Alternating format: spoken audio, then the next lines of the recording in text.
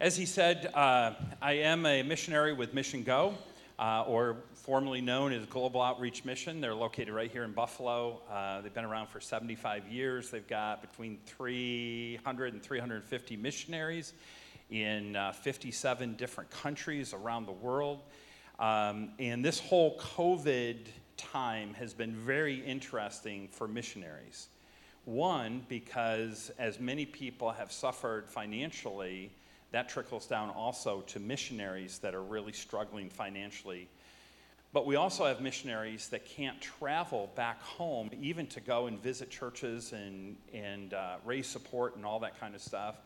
But they also have a really hard time even doing ministry. Thursday, I was on a Zoom call with missionaries of ours in Nice, France, which is right on the southern coast of France, right on the Mediterranean Sea near Italy. And France is in a shutdown right now.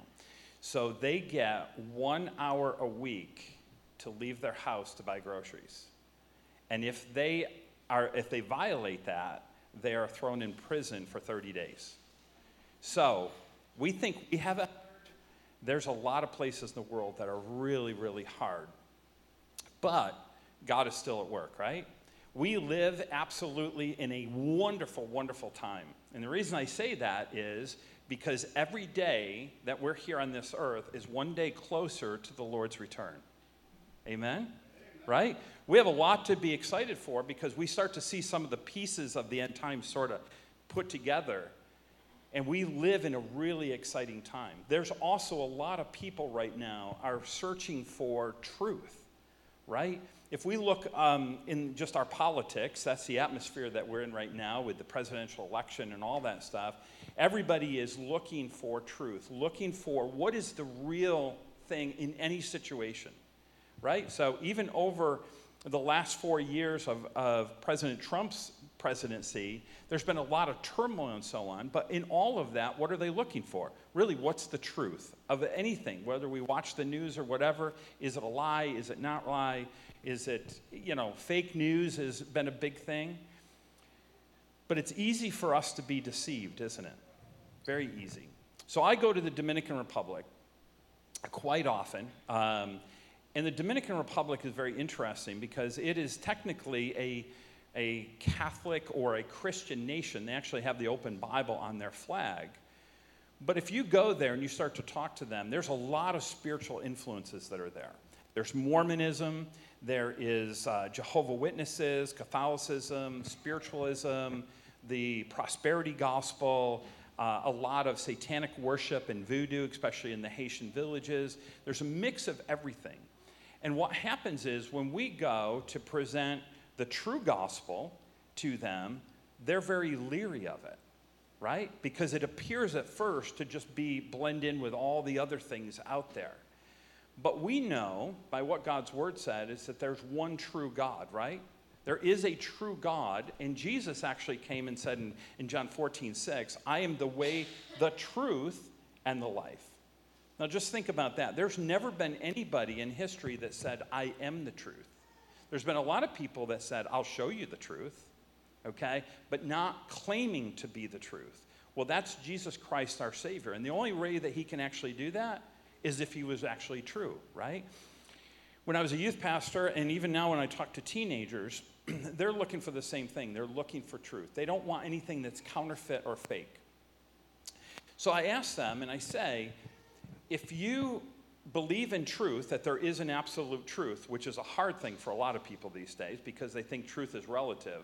Your truth may be different than my truth, but yet we throw it all together to say that it's truth. Well, that's an easy one to dismiss, right? So you may say that 2 + 2 = 8, and you can believe it with all your heart, right? You absolutely can. But we know, even just in mathematics, there's truth. 2 + 2 is 4. So you may believe it with all your heart, but when you go to the bank, they're going to correct you, right? Okay, the same thing. I can believe it with all my heart that I can fly. Why? Because I've had flying dreams. How many have had flying dreams? Oh, they are awesome. They are just absolutely, I wake up in the best mood after I've had a flying dream. Now I can believe that with all my heart, And I've also been in a plane, so I know what it looks like up higher as well. But I could go up on the roof of this church, believing that I can fly with all my heart, and jump off. And now I believe it, and I have conviction. In fact, I'll even get a few to go up with me to believe the same thing, right? But when I jump off, what's revealed? Truth, right? What's the truth of that situation? Gravity. It wasn't based on my beliefs. It was based on truth. Truth will always reveal itself to be true, every single time. So the world that we live in, there's a lot of counterfeit things out there. I brought with me this is a not a $2,000 bill, it's a 2,000 peso bill from the Dominican Republic, and it's roughly about $40. And if you take this to a store in the Dominican Republic, the first thing they're going to do is they're going to look at it, okay, and they're going to wet their fingers and go like that. Because they're going to see, does the ink come off? Is it real or is it counterfeit? The next thing they're going to do is they're going to hold it up, and on the side here, there's actually a silhouette inside of it of one of their founding fathers. And the other thing, there's actually a metal strip there. There's a whole bunch of other things that they have on there that are very unique for the whole purpose of to prove that it's not counterfeit, to prove that it's real. We all fall into that, right? We want to believe truth. Well, with our currency and other things, we're always trying to expose those things that are fake. But for us, it's really easy to be deceived. I'm going to do a little exercise for you guys. Now, I'm going to put my mic down because I have to use two hands with it. Which one of these is bigger? Which one? You guys can say it. Yellow. The yellow one, right? It's easy to see that. Obvious, right? I'll get a little bit closer without breathing. Now, if I switch it, which one's bigger? The green one, right? So, it's easy for us, for our eyes to get deceived, right? But the truth of it is, they're both identical. They're the exact same size. But it's so easy for us to be deceived. The Bible tells us that it's easy for us to be deceived as well. So I want you to look, if you have your Bibles, I want you to open up to Jeremiah. In Jeremiah 10, I'm going to read verses 1 through 10. In 1 John, there's many times where John talks about and warns us to not be deceived by false teachers and those that are out there that are preaching heresy, and basically that we test the spirits. In fact, in 1 John 4:1, it says, "Beloved, do not believe every spirit, but test the spirits, whether they are of God, because many false prophets have gone out into the world." But I just showed you it's real easy to be deceived, right? We don't want to be, but it's easy for us. So the scriptures tell us to be very careful of what we worship, because sometimes we can be deceived in what we worship instead of actually worshiping a true God. And I'm going to show you how easy it is in our world to be deceived and how subtle it can be as well. But let's look at Jeremiah 10, verses 1 through 10. And whatever Bible you have, there's probably a couple different translations here. I'm going to read to you this morning. I study from the New King James, but I want to read from you, just because of time, from Jeremiah, from the Message, which is a paraphrase, okay, that Eugene Peterson did, but he words this absolutely beautiful. But you can follow along in your scriptures as well. Jeremiah 10, verse 1. "Listen to the message that God is sending your way, house of Israel. Listen most carefully. Do not take the godless nations as your models. Don't be impressed by their glamour and glitz, no matter how much they're impressed. The religion of these peoples is nothing but smoke. An idol is nothing but a tree chopped down, then shaped by a woodsman's axe.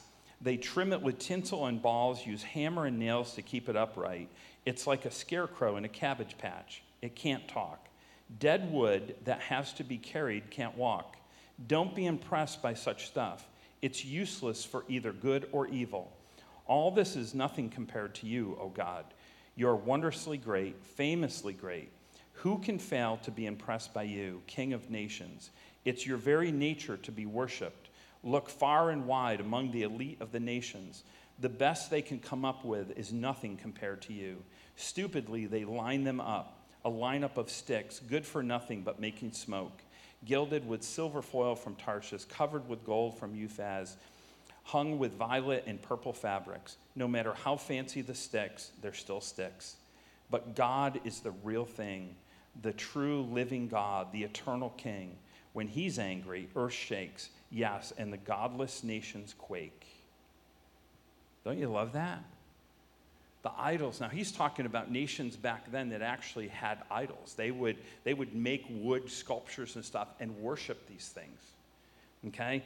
But in Deuteronomy 12:29-32 says, beware of the false gods and how others worship their gods. We are not to be like the pagans. Romans 1:18-25 sums it up. The unrighteous serve idols. If we are God's righteous, we don't serve idols. Right? But you say, we don't worship counterfeit gods. We don't worship idols. In fact, you can't go down the street on Payne Avenue to the idol shop because there is none, right? We don't see idol shops around. We can't go to NCCC or UB and take a idol making class, right? We don't. So a lot of times in our world, we don't think of idols like they were in the Bible times. But we do have idols. They just look different now. Sometimes we have idols that we worship that take the place of what we're supposed to be worshiping with God. Over this past year, there's been a lot of idols revealed, right, that we worship. We call them politicians. So no matter which side of the aisle you're on, if I look and sometimes even talk to people or watch on Facebook of some of the comments that they make, they've placed a politician or a philosophy of those politics higher than God, because that has taken their attention in everything. But as believers, we're not supposed to do that, right? Our attention, our everything is to be the God Almighty, not a politician. In fact, no matter where you fall on politics today, the reality is God places all authority in place, not us. God's perfect plan is being revealed every day. But I know I'm not God. I can't always see or make sense of what I see happening in the world, but I serve a God who is totally in control. He's a sovereign Lord, and his plan will be carried out, no matter what man might think, right? So we live in an awesome time right now because we're seeing God's plan revealed before us. Whether I agree with it or not is irrelevant, because I'm not God. And so we have to make sure that we are worshiping the right thing. But it's easy for us to be deceived, right? Very easy for us to be deceived. And the devil, we have an enemy that is always trying to distract us. He's always trying to pull us to get us to wander away from God and not focus on our worship of God, but to focus on our worship of other things. So I'm going to touch on just a few things on how he distracts us. The first thing he does is he tries to keep us busy.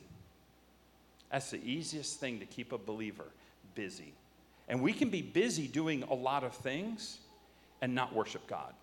We can spend a lot of time in a church setting and not worship God.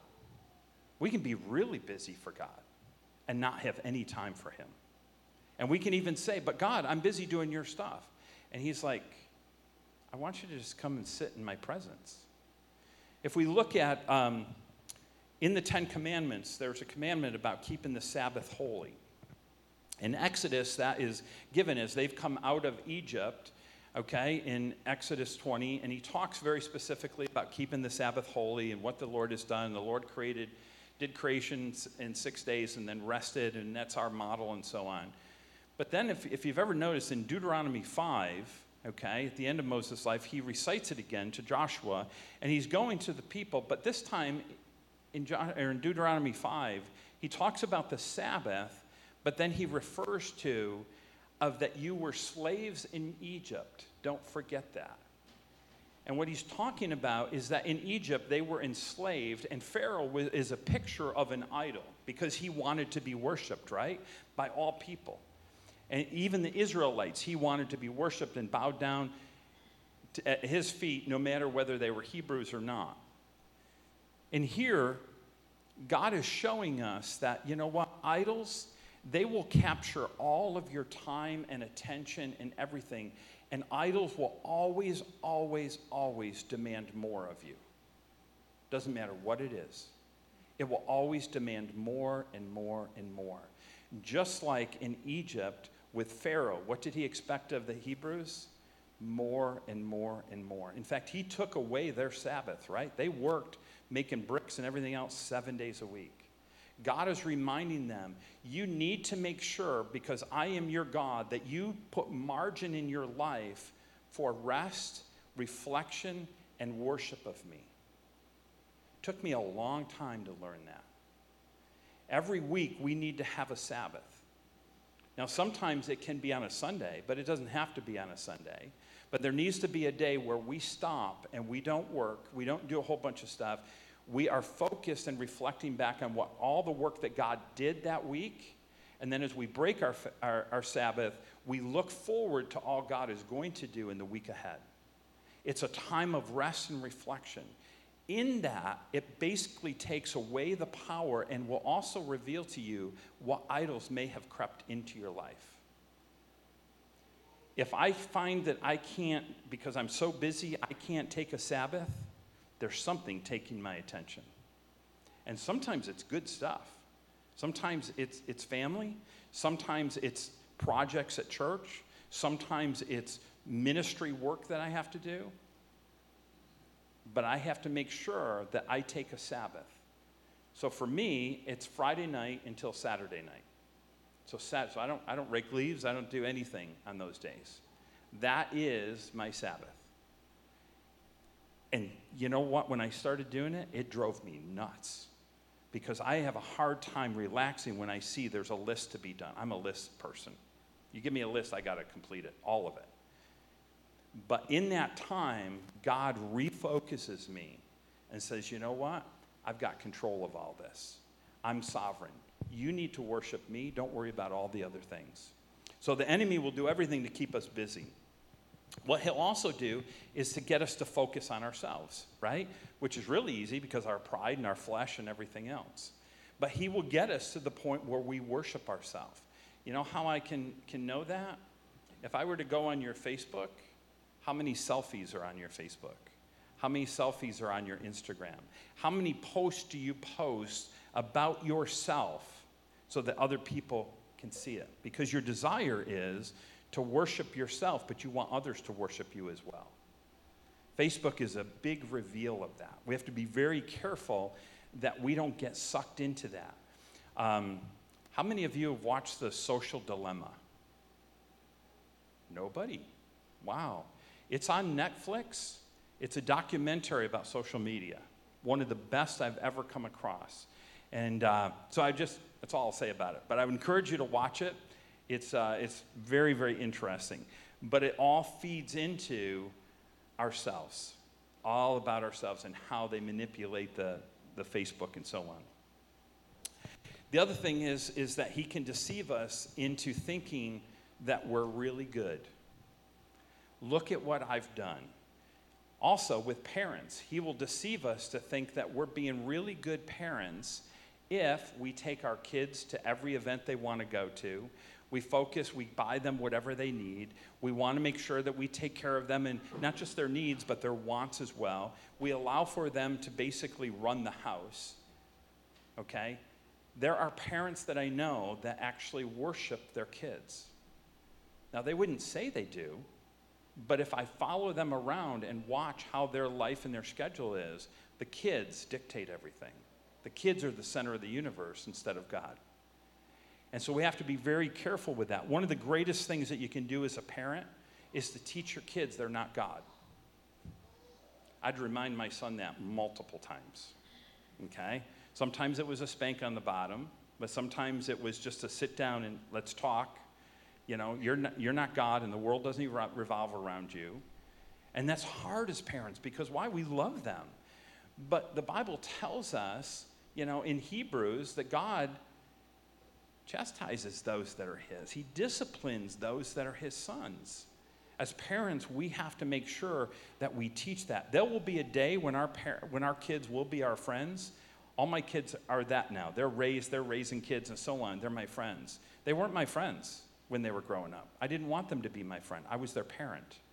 And we have to learn to do that because it's placing them and teaching them that God is the one that you need to focus on, not yourself or anything else. Focus on God.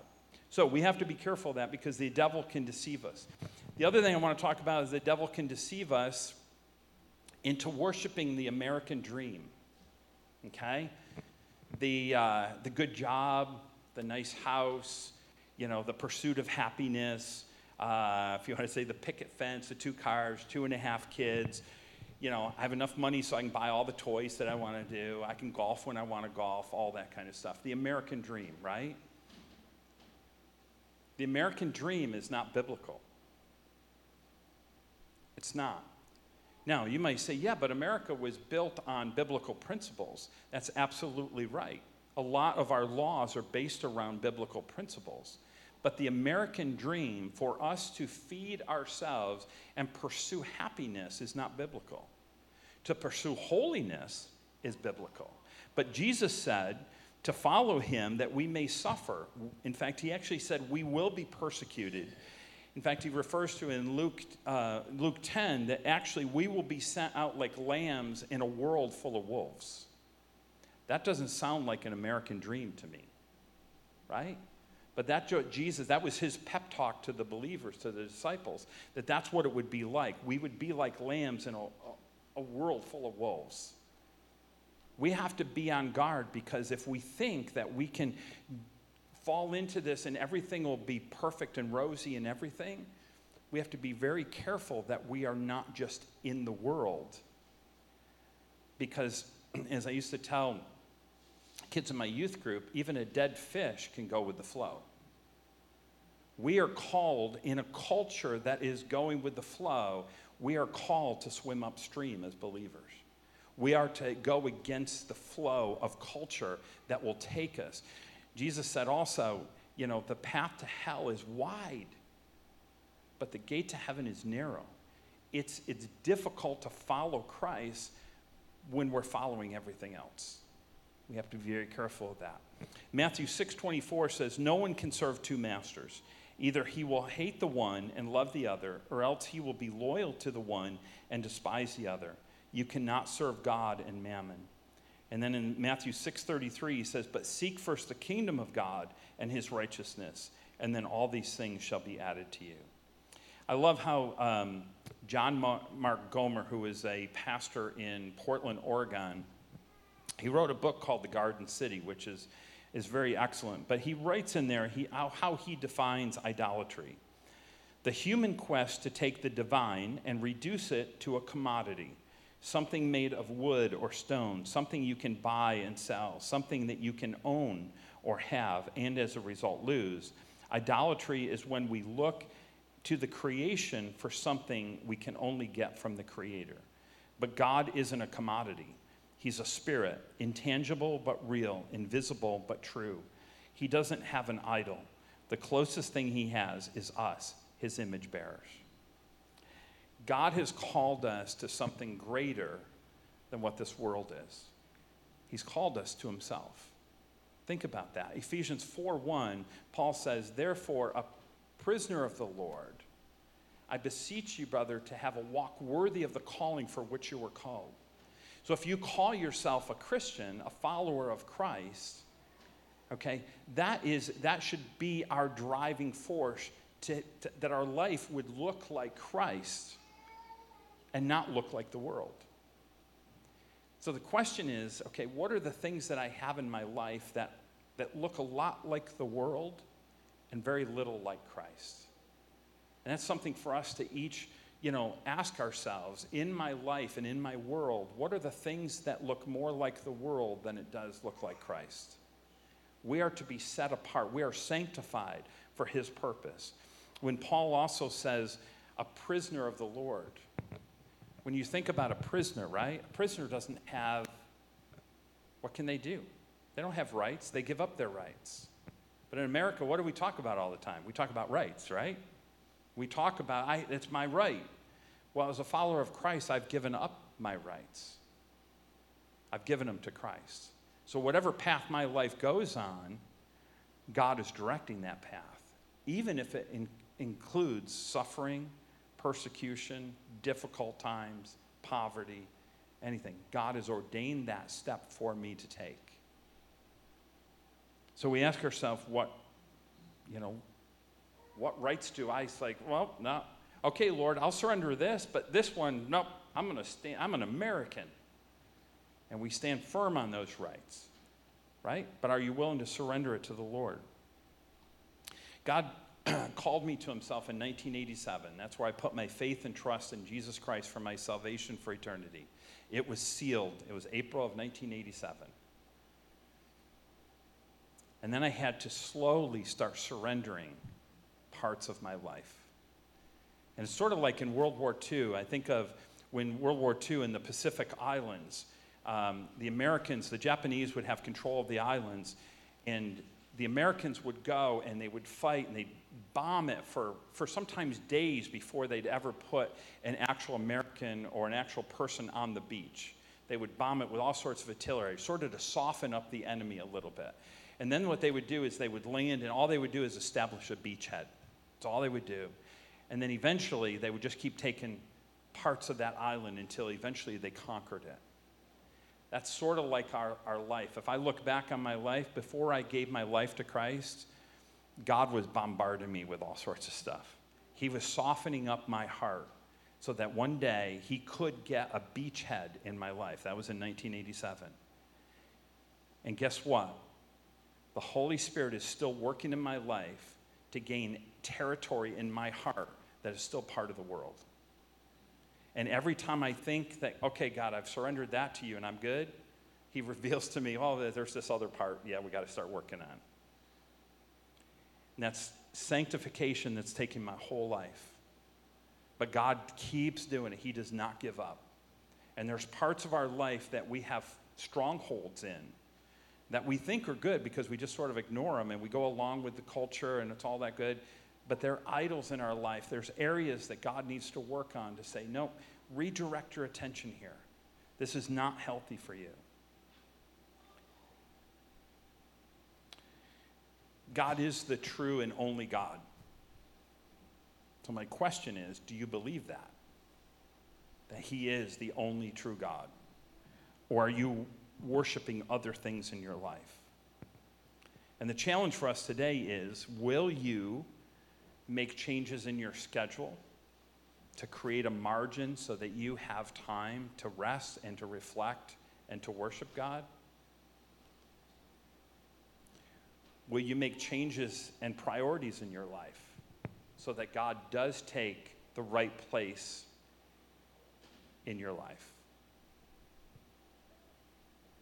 For those of you who are parenting, and we parent our whole life, if you have kids, no matter what the age of the kids are, you're always going to be parenting them to some degree. But will you parent your kids rather than worship them? That's hard because I love my kids. They're awesome. They're God's creation. But remember, they're God's creation. They're not the creator. We are to worship the creator. Will you seek him rather than the latest gadget, the latest iPhone, the latest, you name it, fill in the blank?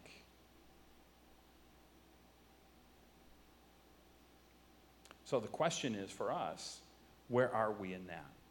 Individually, where are you? You know, are you truly worshiping a true God, or have you allowed counterfeit gods to come into your life? As I said, I'm a missionary.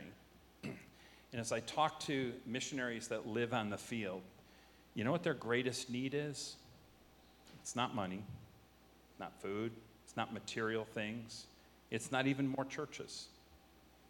The greatest need that they have is followers of Jesus Christ that are fully surrendered to God and believe that God is greater than all things. I preach in a lot of different churches. I have a lot of different relationships with churches, helping them with missions and so on. You know what the greatest need is for them? Same thing. Think about if just the ones that were in this room were completely sold out, surrendered to God, to say, hey, God, whatever you want, whatever you ask, my yes is on the table. You want to send me to another foreign land? I'm in. You want me to go and talk to my neighbors? I'm in. You want me to be a witness for you in some of the most difficult places in my area? I'm in. You want me to parent my kids the way the Bible says and to worship you and teach them that they're not God, but you are, and you're worthy to be worshiped? I'm in. That's what we need, and that's what God calls us to. In Luke 10, Jesus told his disciples before he sent them out, he said to pray for the Lord of the harvest because the laborers are few. That's a challenge to us. It should be a conviction to us as well.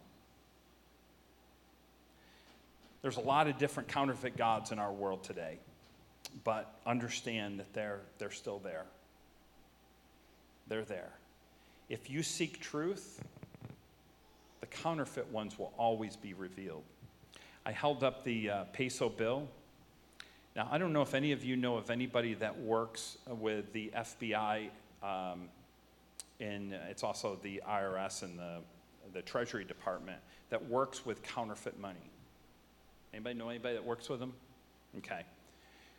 If I was to go and work for that agency and I'm going to be a specialist in counterfeit bills, do you know what they allow me to study? Not all the different counterfeit bills. In fact, I'm not allowed to look at counterfeit bills. I am to study the real one. That's it. When I study the real one, I will immediately identify a counterfeit one, no matter how it's counterfeit, because I know it's not the true one. We are to be the same way. If we are studying God's word, God gave us truth. That's his word of God. If we are studying the word of God, we will immediately identify a counterfeit God. Why? Because we know the true one. And we can just say, you're not it. It'll be easy for us. But instead, we're a lot of times out there as believers looking in the world, oh, is that one real? Is that one real? Whatever. And we get deceived because we don't really know the true one. And so as I close today, the challenge for us, do we know the true God? Do we worship the true God? And there may be somebody here that you're in the church and you're enjoying the fellowship and the friendship and they've loved you and accepted you and so on, but you haven't truly surrendered to the one true God. You don't know him yet. Today might be the day that you put your faith and trust completely in Jesus Christ our Lord, who is the true God, the only one that said, I am the truth, I am the way, I am the life. Nobody comes to the Father except through me. That's pretty plain and simple, right? But today might be the day that you say, I want to know the true God. Let's pray.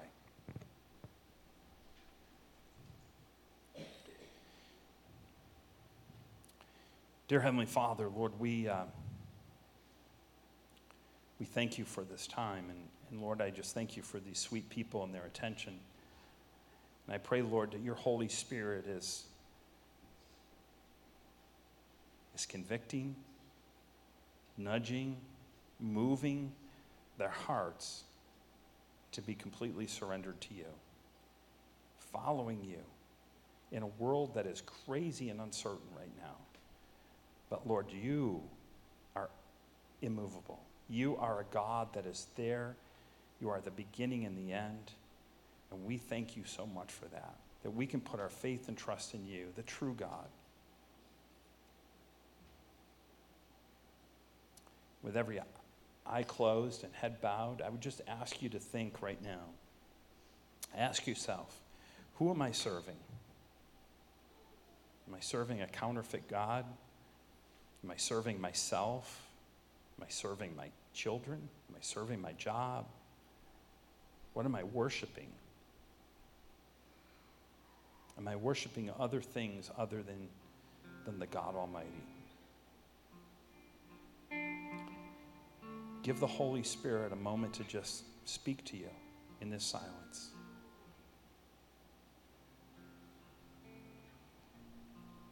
And I know if I had access to look at your phone history, your Facebook, your checkbook, your schedule, it probably would reveal who you're really worshiping. Let the Holy Spirit direct you back to God. Take time now to just confess that you haven't truly been focused on God. You've been focused on a bunch of other things. But you want to redirect your gaze to Him and Him only. Thank you, Lord, for this time. In Jesus' name, amen.